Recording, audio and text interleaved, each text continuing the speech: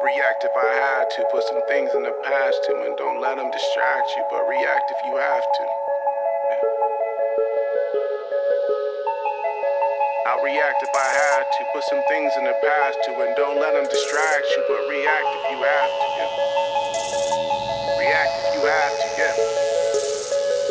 Don't know the time, just know that I'm, one of a kind, What's on your mind, What hard to find, Beautiful mind, Still in my prime, Just know that I'm here.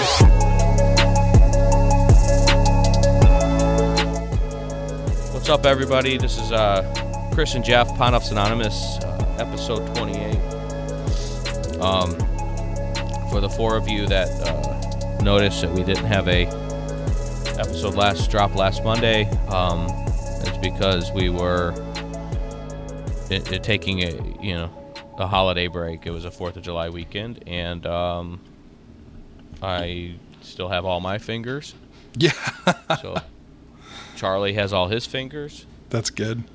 So I'd say it was a successful 4th of July barbecue and fireworks and breather from reality weekend for some, for us, I think. Yeah. I think for a lot of people, may not have been such a breather, but a reminder of some things. So, thought of getting too much into that. Jeff, did you have a nice 4th? Yeah, man. I'm trying to remember what we did. We didn't do anything on the actual 4th of July that was special, but the night before, hung out with some friends. Your sister and brother-in-law were... My condolences. Yeah. See, yeah, and social distance outside party. It was fun. Yeah, good, man. Their kids all played with sparklers, which I thought is so hilarious that we let kids play with that stuff compared to the other ways we're so like helicopter parent over them. But here's some fire in your hand on burning metal. Nothing could go wrong there. No, not at all.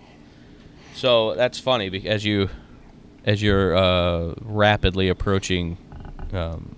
Yes. Yeah. Months away. Always months away, though, right? Right. Well, you, like I said, the clock started. You just gotta, because she's the wives, I think, are worth two, right? So yes, I gotta be careful. But good, man. We had a fun pool day and a barbecue, and it was for the most part a news and social media free day. Mm-hmm. Besides some throwing pictures up of having a good time, which everybody kind of does, but sure, it was fun, and it was a good break. It's we were trying to get something scheduled. My work life has ramped up for the time being to. Yep. It's not a semi-permanent thing. Just my responsibilities, and we're in the middle of a new.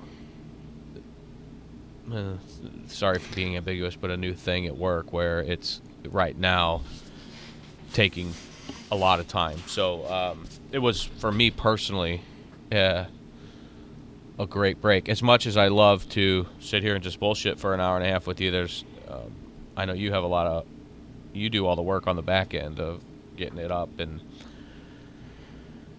making it possible for people to listen to.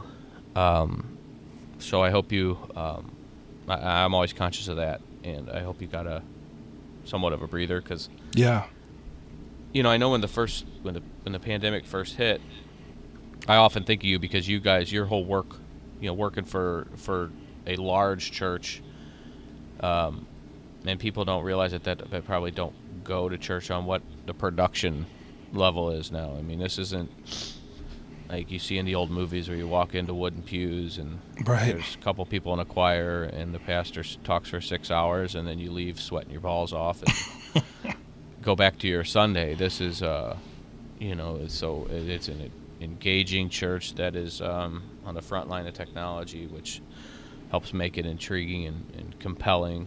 So you're behind all that, most of that, right? So Yeah.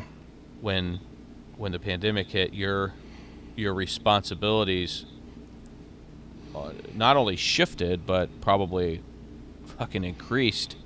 Yeah. And now I often think of that as that's kind of happened in my line of work now. So I understand why you were sometimes on the podcast when the camera wasn't on you breathing in a brown paper bag. Yeah, man. I think too, like, and maybe you're experiencing this since your work ramped up too. Like my anxiety levels went from, just normal to here and then back down and then up again. It's weird. Like, yeah, man. Just, and I think it's just learning new stuff and learning, it's funny because like what we're doing now with the live streaming at church is it's next to what I do. Like it's video, but Yep. it's kind of like teaching calculus versus teaching algebra. It's all math, but it's not the same, right? Right. I like that. Yeah. Yeah. Not that I passed any of those fucking classes. Right. Me either. Which is funny because when we had Matt Miofsky on, who's your boss and the lead pastor. I think he's your boss. Yeah, definitely. He's I guess everybody's my boss. Yeah, he's my boss too, because when he says something, I do listen for the most part. Yeah. I might try it the wrong way a couple times, and then I'm like, yeah, that fucker was right. But he's like a math wizard. Oh, We yeah. talked about that when we had him on the podcast. He's like a Wash U math major. Yeah. In my experience, I have not a whole lot of experience outside of this church, but that usually doesn't equate to a pastor or I don't know, not to stereotype math majors, but I am. But yeah. So Did you see his show? He No, started, I didn't. You were mentioning something. He what started happened? a new thing. He's doing like just a quick interview on like a half an hour interview on Wednesday nights. He was doing his devotion on Instagram. So anyway, he's doing sort of a interview, and he did his first one, and he asked me to help him, and I set him all up right here in this spot that I'm in with our gear. I noticed. I saw it because I saw he's wearing the hat, and I commented, "Nice hat." Yep, he's wearing the Pondoff's Anonymous hat. Yep, and his son Caleb made fun of him for wearing a flat bill. Well, then I need to talk to Caleb because I wear it. You need to get Caleb a hat. That's a great point. He's our number one stunner when it comes to Charlie. So we see a lot of Caleb. Yeah, We'll have to get him a hat for sure, especially before he leaves for college, so he can sport it down in Springfield Mo and tell all his college students when they're puking and sick from alcohol poisoning that they can check out our podcast. Subscribe to the podcast. I don't. That's great. I'll have to check that out. And I saw it for just a second. I was running crazy on Wednesday night, and because I noticed his hat, and then I took a closer look. I'm like, that's a good-looking microphone, and I didn't realize. I'm like, man, I wonder if they called our boils at over in Fairview at Heal Sound. Get you some Heil sound, yeah. Is it Heil or Heal? It's Heil. Yeah. Heil Sound. Yeah, that's right. I'm sorry, guys. New to the sound game, but it's all good. Yes, check out Steve over there. Give him a call. Yeah. If you need contact information, shoot us a note. Bob Heil is he's still alive. He's a legend in the sound industry. Like you ever seen like Joe Walsh or what's his name, Richie Sambora from Bon Jovi, or Peter Frampton, where they make their guitar talk? Like they're like wah wah wah wah wah. Oh yeah, I've seen that actually. Yeah, that's like a talk box, and that dude Heil invented that thing, and all these famous guitarists have to have it. It's pretty cool. It's wild, man. That is nuts. I know. There's a little inside baseball geeky time. Sorry. No, that's all right. I like to learn, man. That's awesome. I'm a music guy, surface level. So always interested in hearing stuff like that, especially for unofficial friend of the show. We'll call it. We're not we don't have any sponsors, but they've donated gear. They're friends of the show. So that's right. That's awesome, man. I don't know if you can hear my voice, but I sound a little nasally, right? Yeah. You hear that? Mm-hmm. Well, shit. You're supposed to say, no, I can't tell at all. Thanks a lot, fucking asshole. Sorry. But it's all right. I'm just trying to be honest. We're trying to keep it open and honest on this pod. Yes, sir. Always. I bring that up because I had a little scare on Thursday, Wednesday night. No. I came home from work Wednesday night. Then we went to Clayton site to meet the new pastor. Was a nice deal. Different. It's just so different. Still going there with us not being able to still have church there because of everything. But met Charity Goodwin, who's going to be the new site pastor at the gathering at the Clayton site where my wife and I go and son. Did all that. Got dinner afterwards. Came home after dinner. I started noticing I was getting a little coffee and scratching my throat, which I might know my body. It's I'm like, shit, I'm getting a sinus infection. Yeah. But with everything going on, it adds a whole fucking other layer, right? Yep. And I with the project, if you want to call it that we have going on at work, there's a lot of new people involved, and it's the last. We just want to be transparent, and the last thing you want to do is make anybody uncomfortable, or obviously, we take it very seriously. Sure. And here you're in what's going through my mind is I'm like I'm shit. Like I can't go in and like not going to work right now is not an option. Right. Because we're in the middle of, I'm not saying that, illness happens, vacation happens. For me personally, trying to get some things done, it's just the worst time to try to get sick, right? Yeah. And then you add all the anxiety on top of it. I'm like, shit, I can't go in there. I gotta go get a test. Yep. So I made some calls, and I found a place, and I went and got a test, and I got the results real quickly, and they're negative. Yeah, that's good. So I went Thursday morning and did that, and they stuck a thing up your nose? I mean, it was like getting a fucking prostate exam through my nose, brother. Was it painful? First-hand account. Let's hear it, Chris. What was it like to get the test? I'm going to be dramatic because that's how I am about medical shit.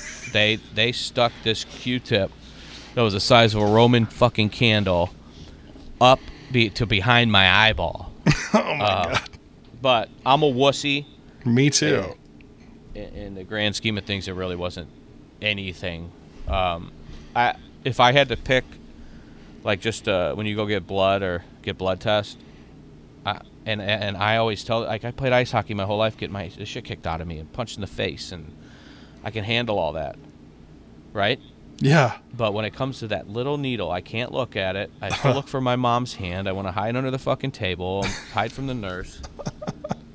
I think I would probably take the needle over the swab up the nose, but in the grand, just because it goes up there and it's so awkward, but it's so quick. Like, yeah, you think they're up there for an hour, and it's like literally a second. They were kind. It was really a simple procedure to get that done. And I like to add the dramatics because I'm a big fucking baby when it comes to medical shit. But yeah, and I felt I get the test results. I mean, rather rapidly, and I get home. I wasn't overly concerned, right, because I know this feeling. You know your body, but there is that extra layer now, right? Yeah. And then the thought of going out in public and coughing or anything sounding like this, talking to somebody. Yeah. They're gonna look like you, like if you know, if you got the fuck. I mean, Yeah. it's crazy. So I had to work. I worked from home yesterday, Thursday, and then yesterday I went into to an office space that we have that's really secluded. There was nobody else in there because I had to get some stuff done, and we're all careful with masks. We have safe policies because health and safety is number one priority at the place we work, and as it should be, and everywhere. And we just powered through, but it's when you get, because regular shit's gonna happen to you. You're gonna get sick, right? You're gonna get illnesses, and every time you do now, it's gonna be two layers of anxiety, right? It's gonna be the, oh shit, is this fucking COVID? Yep. And then once that goes away, if it does, let us pray, it's gonna be, man, I can't go out. Like, so we were supposed to have dinner with some friends last night at Olive and Oak, and we had to cancel because it's just not. Yeah. You know, we told them everything up front, and we were like, but we just don't want to go out and risk it, because they all say, you know, and we say this at work: if you're not feeling well, stay home, like, for real. Right. And it's easy to say, but when it happens to you, it's like, man, but I got XYZ to do. I got to get it done, and it's so hard to kind of take a step back and be like, I got to stay home. So it was an interesting Wednesday night. Thursday I was and then Thursday night, obviously, we sit down for dinner, and we have just like Channel 5 news, which goes into the national news, and every story, like headline stories about how people are having trouble getting their test results back, and I'm like, well, fuck. Then I felt guilty. Yeah. But, well, I mean, everybody who thinks they have Ashley, it needs a chance to get tested. I mean, you know, first thing Ashley said to me, she's like, "That's your privilege." Well, so I got privileged on Thursday night. Yeah, that she dropped that grenade right at dinner. So, but yeah, it was crazy, and now, you know, we have some things coming up this weekend that we're probably not really going to be able to do, but which is fine. I mean, in the grand scheme of things, it's just a whole nother layer. When you have a fucking sniffle, you gotta be safe, man. And out there, I mean, it's anybody, you hear somebody sneeze or cough, you're like, shit, avoid that person,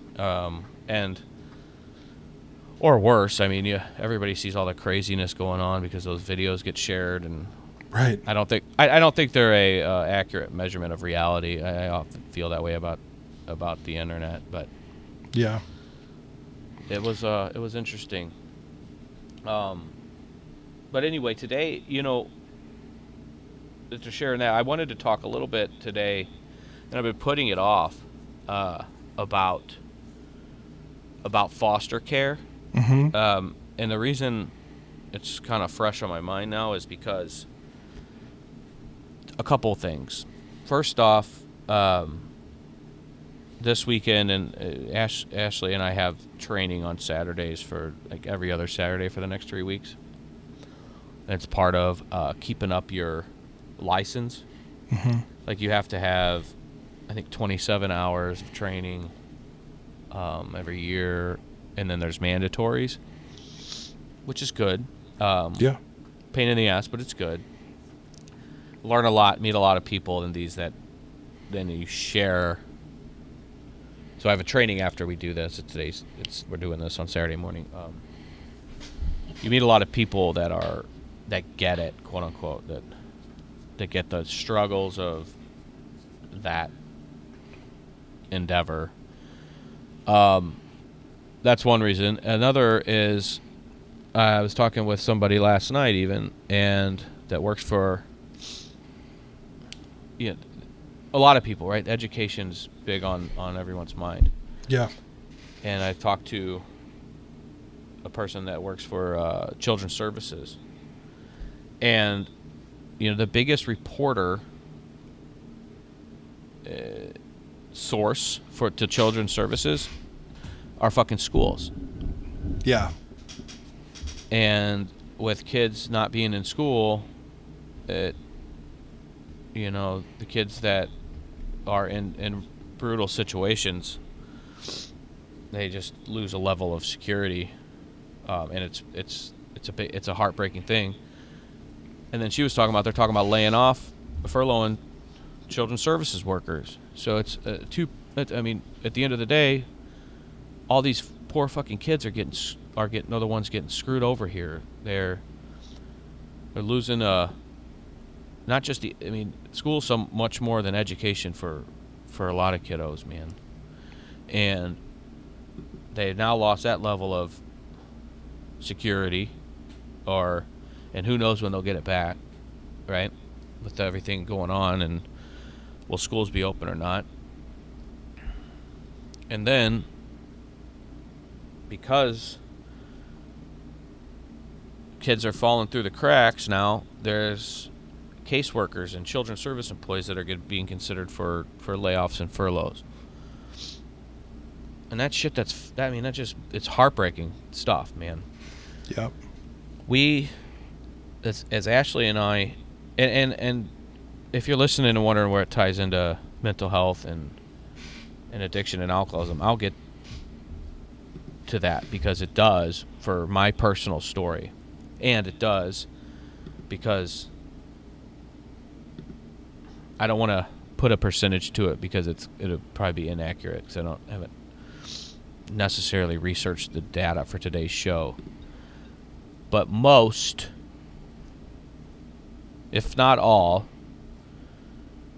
cases of children going into being removed from their parents and put into foster care are because of drug addictions and or severe mental health issues for the parents. Because if you're beating or putting a fucking cigarette out on a child, you're sick as fuck, okay? And you got to put that into the mental health. So it does tie in here. Yeah. And for my personal story, there's no way that I'd be in a position to put a roof over a kid's head had I not cleaned up my act and got sober.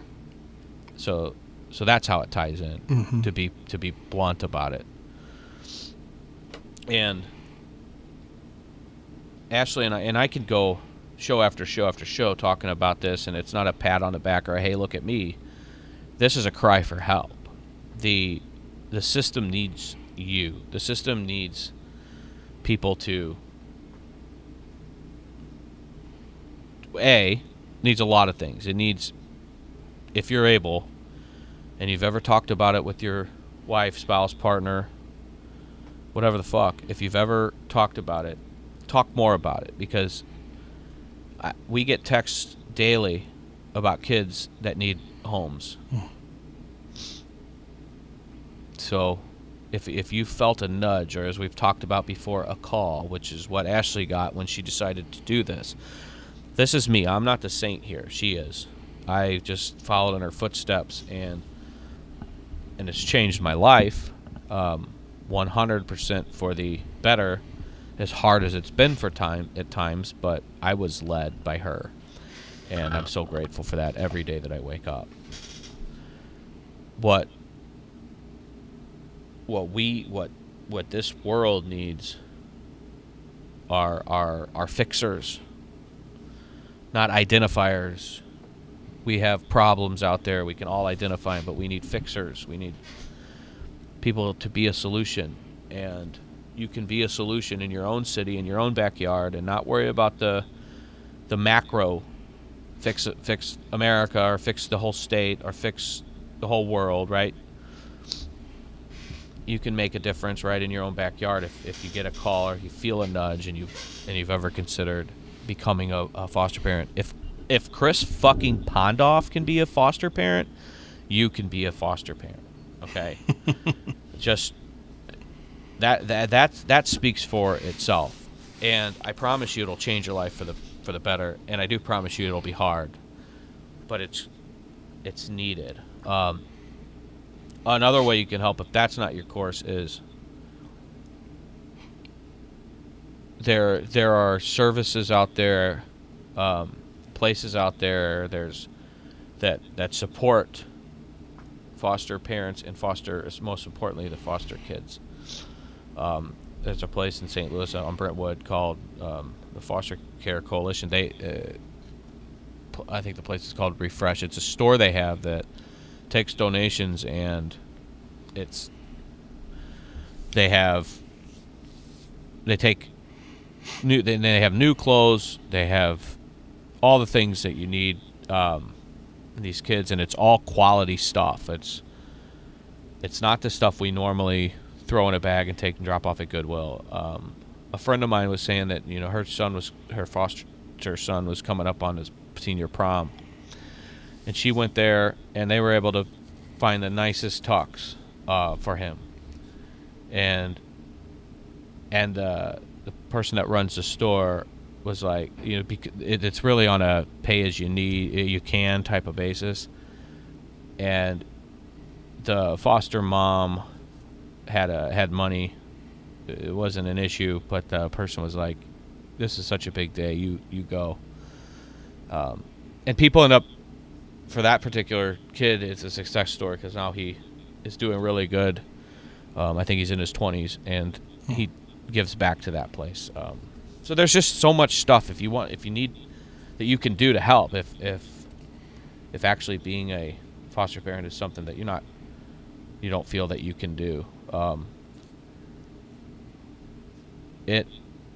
And please reach out on this, because we can point you in the right direction. There are CASAs out there. There's always need for more CASAs. That's CASA. It's a court-appointed special advocate. And not every case gets one. So the court, once the child goes into the system, there's a court case opened, and a team that follows that child.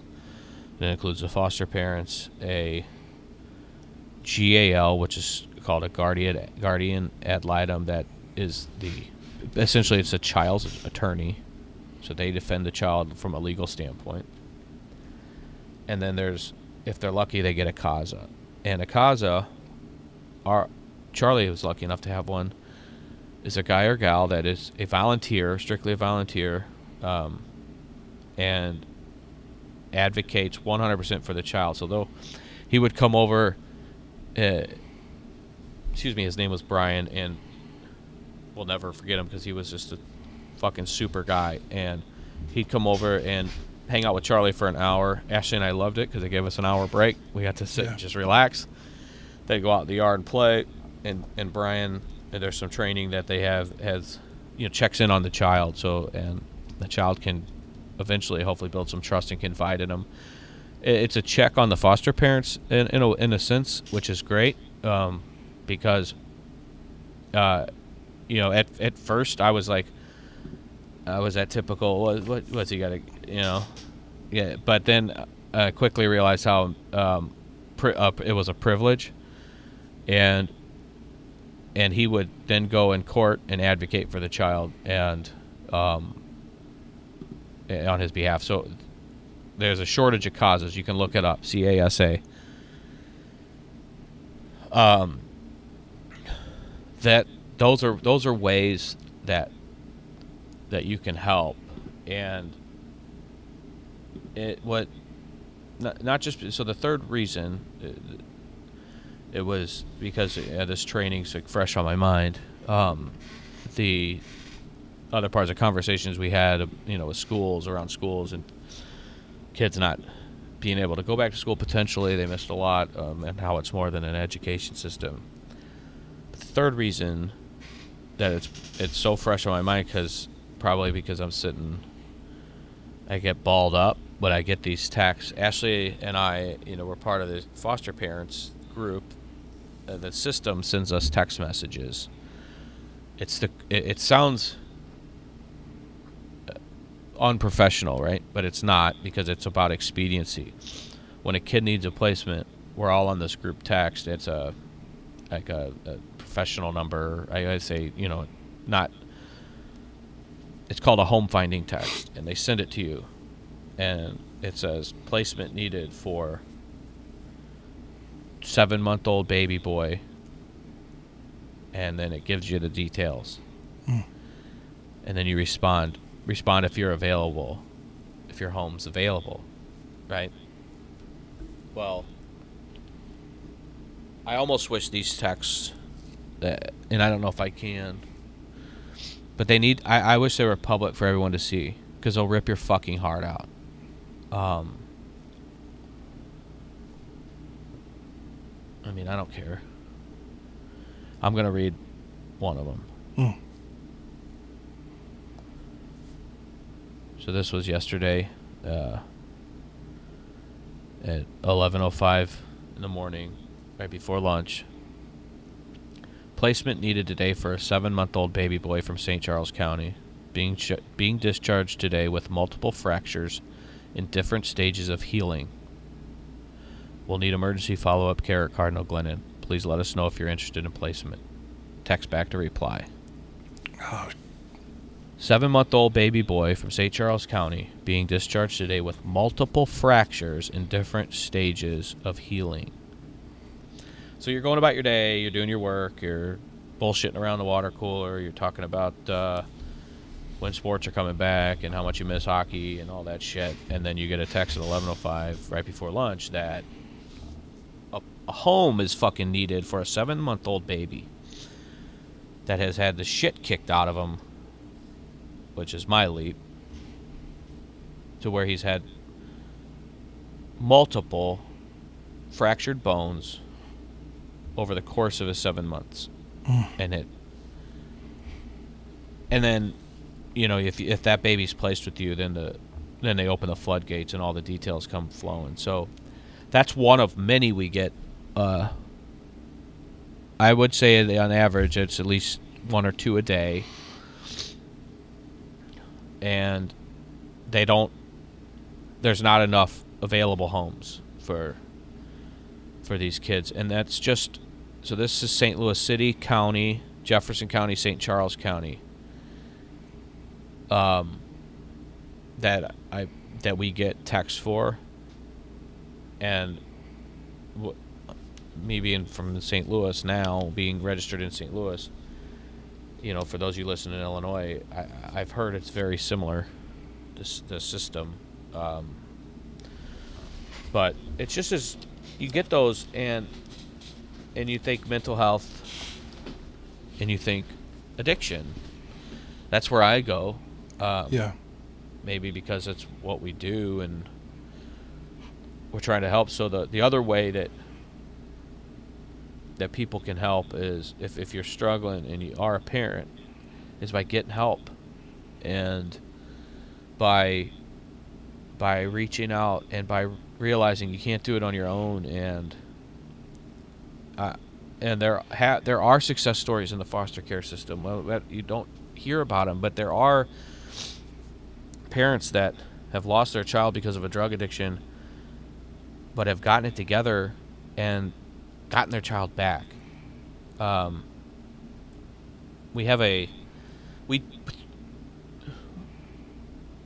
Ashley and I lead a once a month, it's now on Zoom, foster parent group locally, and we've met so many great couples, and it's for our sanity, because when you're in it, you get it, and it's hard to get it till you're in it. And one of our friends now,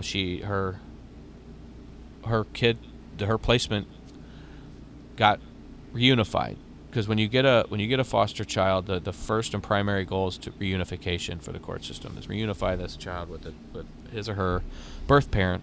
Birth parents are best for the child to be with, right? Absolutely. So this child's bio parent,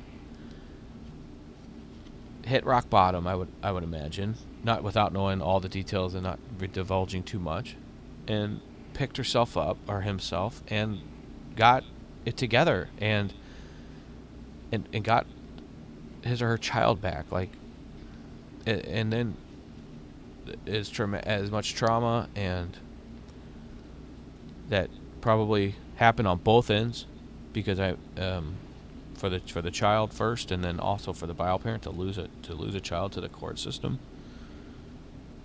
But we often say, and I learned from this Jesus stuff and from Matt Miofsky, that your lowest point isn't your final point. It isn't your last point. That there's hope, that you can get sober, you can get help for mental health. There's people that want to help, and some of them you start with us, and I'll try to push you in the right direction and get you to where you need to go. We've done it for people in the past since we started this podcast, and it's all behind the scenes stuff, but it's working. It's why we keep doing it. We're not. Yeah, you may have noticed that we're not talking about you if you've come to us on this podcast. Right. So if you come to us, we're not going to talk about you. Very good point, Jeff. Yeah, you're exactly right. I mean, a podcast is fun to do. People do it for fun. And it is fun. But Jeff and we're doing this because, and continuing to do it, and continuing to, spend money to run it, because it's helped some people. So if you're a parent and you're struggling, and trust me, I could not parent my child effectively if I was still living the life I was living before I got sober. And I tried. I had my ex before I got sober, my last relationship before I went to rehab, had 2 kids, and one of them lived with us, and everything was okay, but it wasn't great. I mean, and I'll just give you my routine. I would work and then come home, and then I'd have a drink. Like, I'd sip on a drink. We'd have dinner, right? All was good. Normal fucking Leave It to Beaver shit. And then we'd bath and bedtime at 7:38. As soon as he was in bed, I would start making my single drink. I would let loose. And by the time I fell asleep, I was pretty much in the bag.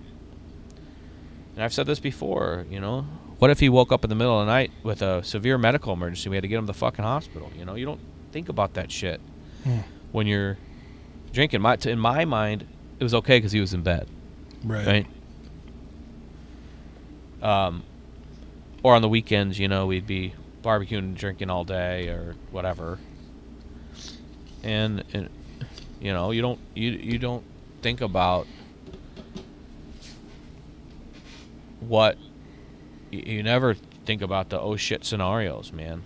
What happens if something happens and we have to be somewhat coherent to make a emergency decision? And I'll tell you, a lot of people that, well, my wife or my husband that's not drinking as much will handle it, or we'll call a grandparent, or A, you might not have that much time, and B, that wasn't the situation I was living in.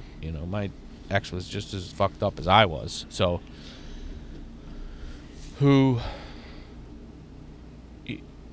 we provided, we loved, and you just don't think about that stuff, and it's embarrassing to talk about, because when you're suffering from the disease, that's how your mind thinks. Oh, he's in bed, he's safe. I can now have a shot and make these drinks stronger, and from 8 to 10:30, just lay one fucking on, man. Right. And thank God you get away with it, But there's always that issue where that chance that worst case happens, and next thing you know, you're too fucked up to make a coherent decision in a time of panic, or you can't drive a kid to a hospital, and you got to wait on an ambulance. Yeah, who knows? It's all real life stuff, man, and it's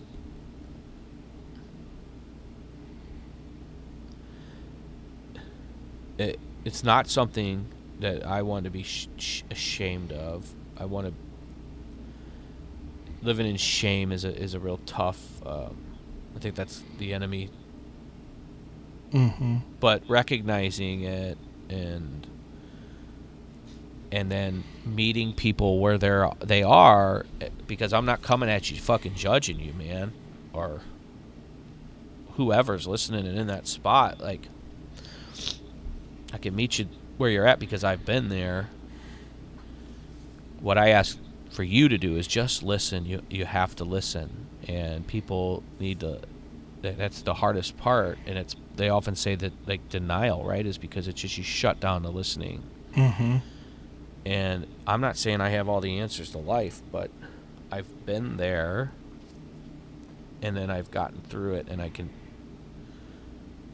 offer you the tips and the way that worked for me, and now I'm able to be a halfway decent parent. I have a lot of room for improvement, but I have a measuring stick of what was not so good of a parent, and that was me 6+ years ago. So what I ask is for if you're struggling and you're a parent, I don't ask anything. I just want to talk to you. I want to tell you that there's so much hope. Hope is not lost. Things can get better. It is possible. I'm walking, living proof of that. Your children are resilient. They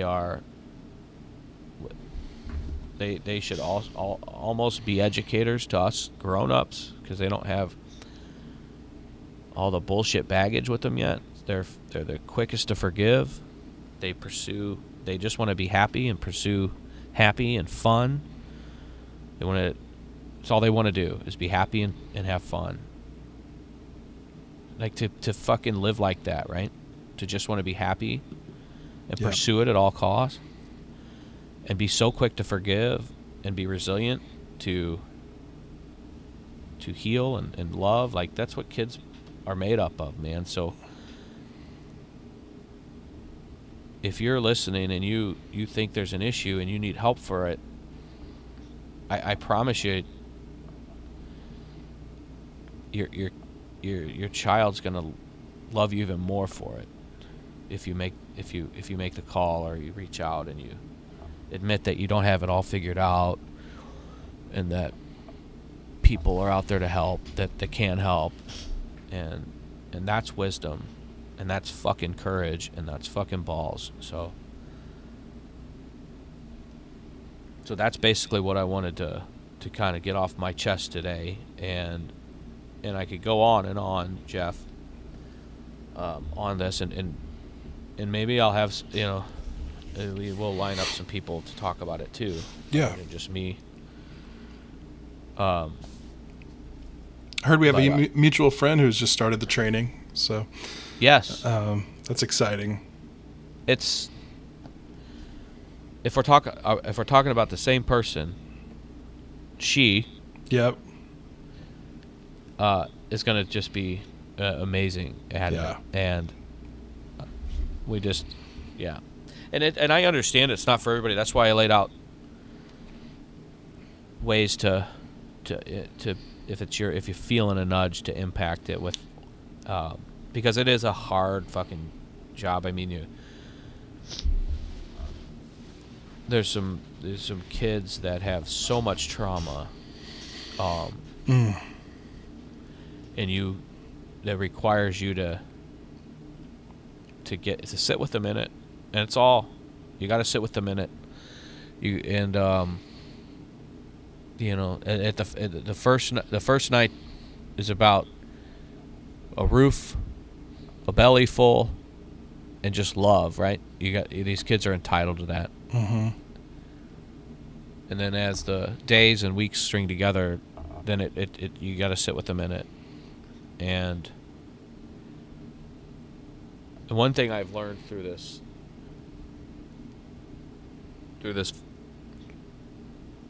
foster care system is that and through all the training and help support other parents and with their children and their cases, is that I don't think we understood childhood trauma even when I was growing up the way that we do now. And I'm just going to put this out there. If somebody breaks in, let's say if somebody breaks into your house while you're there, they break into your house, they realize you're home, and then they run out. Say that happens. To a lot of my friends with kids, that would be that incident would be a brutal ordeal, a traumatic ordeal. Their house got broken into. If they all got woken up, their kids were panicked, freaked out, and the person broke in and ran away because somebody was home.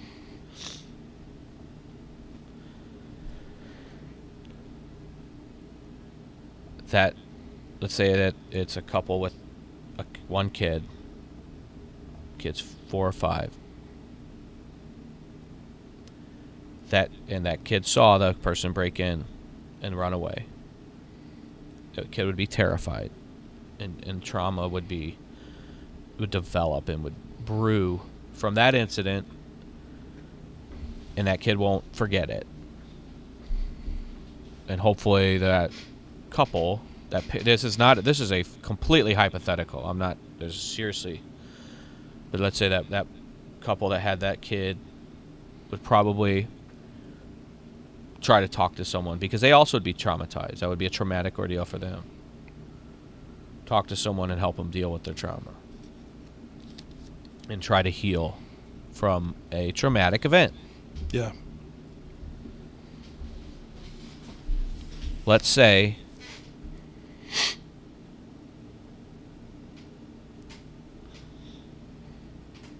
take that incident,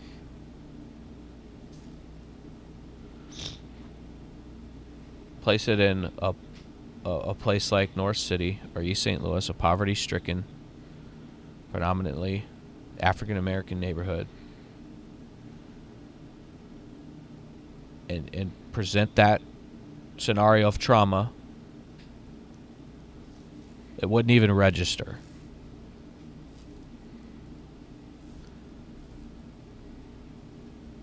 With the crime rates and the violence and the poverty,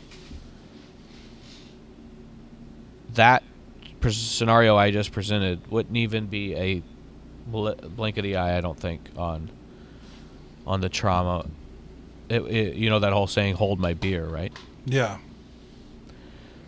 So imagine that 4 or 5-year-old that I just spoke of, having seen that times however much shit that they've already seen, traumatic, gunfire, break-ins, fights,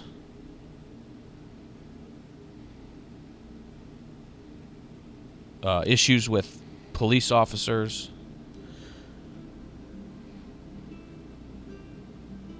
and then that child doesn't get checked out for their childhood trauma.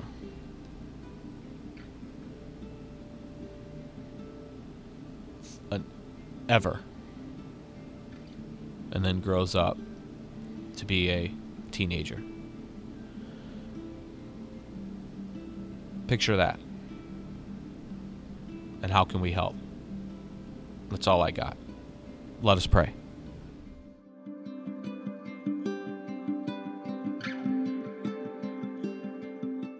If you're struggling or know someone that is, please have them check out our podcast and reach out to Chris or me. We want to listen, and we're super eager to help. Pondoff's Anonymous is Chris Pondoff and produced by me, Jeff Allen. Our music is Anti-Hero by McCall and Gentle Waters by Wild Wonder. For more information, visit pondoffsanonymous.com. Find us on Facebook and Instagram.